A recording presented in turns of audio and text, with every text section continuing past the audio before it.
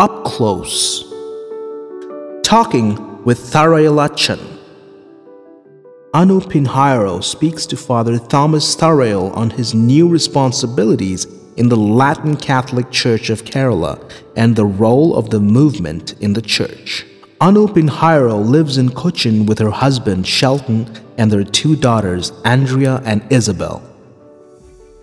Father Thomas Tharail, a priest from the Diocese of Vijayapuram in Kerala, juggles dual heavy-duty responsibilities in the Latin Church of Kerala, and yet his enthusiasm and energy to work with youth in the Jesus Youth movement remains undiminished. Tharayalachan, as he is fondly called in JY circles, speaks to Kairos about how he continues his efforts within the church and the movement. Tharayalacha, please tell us about your new responsibilities and what they entail. The responsibilities entrusted to me recently are actually a dual responsibility. I was appointed as the Deputy Secretary General of the Kerala Region Latin Catholic Bishops' Council and the General Secretary of the Kerala Region Latin Catholic Council. These are two apex entities of the Kerala Latin Church. The Bishops' Council is the topmost body that guides and leads the Latin Church of Kerala. All the Latin bishops come together and deliberate on the working of the Latin Church of Kerala, and I have to assist the bishops in their deliberations, in their meetings. My second responsibility is as the General Secretary of the Kerala Region Latin Catholic Council, a key unifying and policy-making council of the Latin Catholic Church of Kerala. It comprises nearly 200 diocesan representatives, including all the bishops, representatives of priests, religious, lay people, and leaders of various lay associations. This council convenes a General Assembly twice a year where we discuss matters relating to the Latin community and the Latin Church. In Kerala, the Latin people are at the same time a church and a community. So, we have to work in this dual reality, and my work involves much travel to all the dioceses across the length and breadth of Kerala to see people, to organize programs, to animate meetings, etc. It is hectic and demanding, but not new to me, as for the past 8 years I have been working as the Associate General Secretary of the KRLCC and the Associate Deputy Secretary of the KRLCBC. So I'm familiar with the functioning of these bodies, but now I'm directly responsible for these realities. You have been an integral part of Jesus Youth for a very long time now. Chaplain of the JY US National Council and of the JY International Council. Please share with us your journey with the movement. It began while I was in the seminary. The charismatic movement drew me to it, and I was involved in prayer meetings. Eventually, I came to know about Jesus Youth and was attracted to its activities. However, being in the seminary, I was unable to participate in all JY programs. After my ordination in December 1986, I began to actively associate with the movement. As a priest, I was appointed to the high ranges in Pyramid and Idukki region, and so was associated with the zones of Kattapana and Idukki. Later, I came down to Kodamangalam, followed by a time in Kottayam. In all these places, I was associated with JY at the grassroots. Then in the late 90s, when I moved to the US for my studies, I was able to initiate JY activities there too, with the help of some JYs who were already there. We brought together the youth from the Indian American families under the banner of Jesus Youth. When Jesus Youth went global and the first international team was formed during the WYD 2000 in Toronto, I was called to serve as the chaplain of the international team, which I continued to do for 2 more consecutive terms. Now I'm in charge of the priests and seminarians in the movement.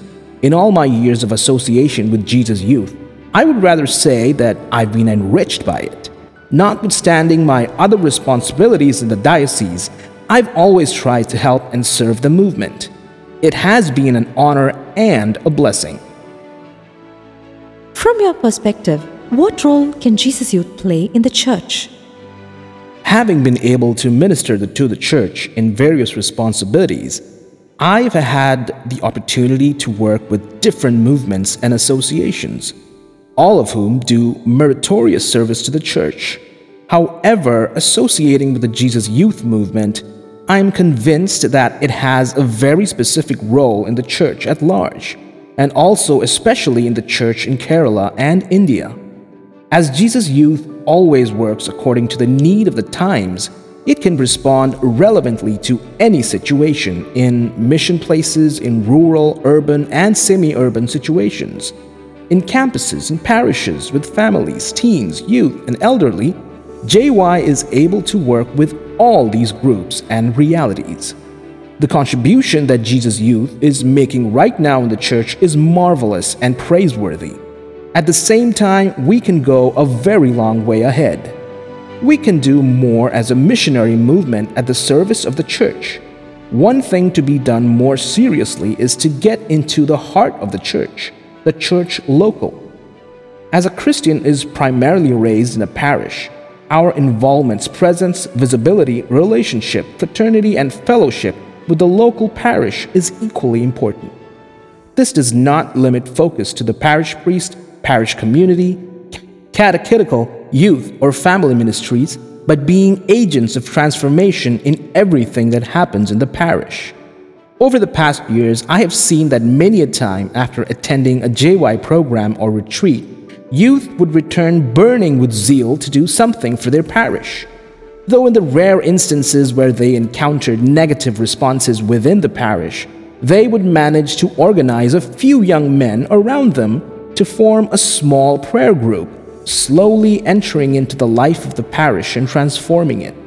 But nowadays, I think our members are more focused towards a program-oriented way of ministry. Our primary focus is the youth, maybe even those youth outside the church, as we are able to reach many who are inaccessible to the officially organized church association or ministries. This is our charism, and we should hold fast to it. At the same time, our association with the official structures of the church has to be strengthened. Though our leaders are trying, we have to train our younger generation about this basic call of a Jesus Youth movement to be at the service of the church, to become involved in the integral life of the parish and the diocese. It may be time for some soul-searching about how we can relate more or improve our relationship with the local church. Being responsible for JY priests and seminarians, how do you perceive the movement's role in nurturing vocations? That is a very significant question. I would like to answer that question in two parts. Firstly, as we know, when JY began, we had a few priests who would support us by hearing confessions or helping us for Mass, adoration, retreats, spiritual direction, etc. Some priests who, despite their responsibilities, out of their generosity, associated with the movement and helped us. This continues even today and will continue forever in JY. I too belong to that category. This association helps not just the movement, but the priests as well. Many priests have testified that the zeal of the youth, their prayer life, and their genuine interest in mission have encouraged and strengthened their priestly ministry.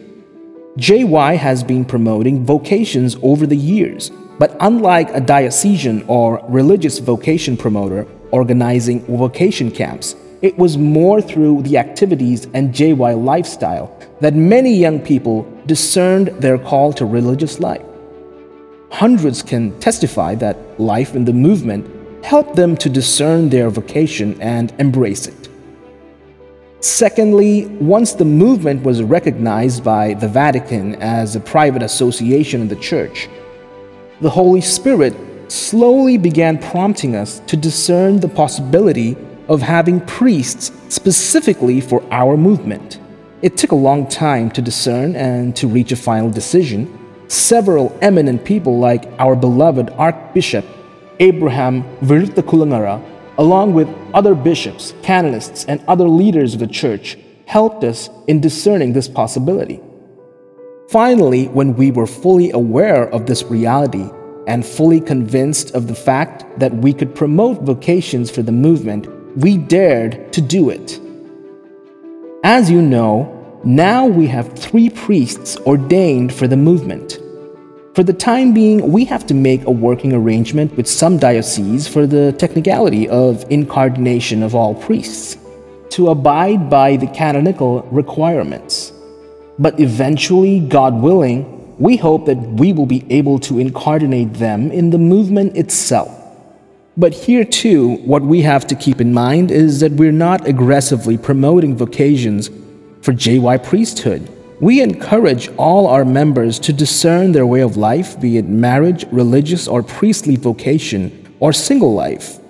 Some might be called to the priests in the movement or any diocese or any congregation.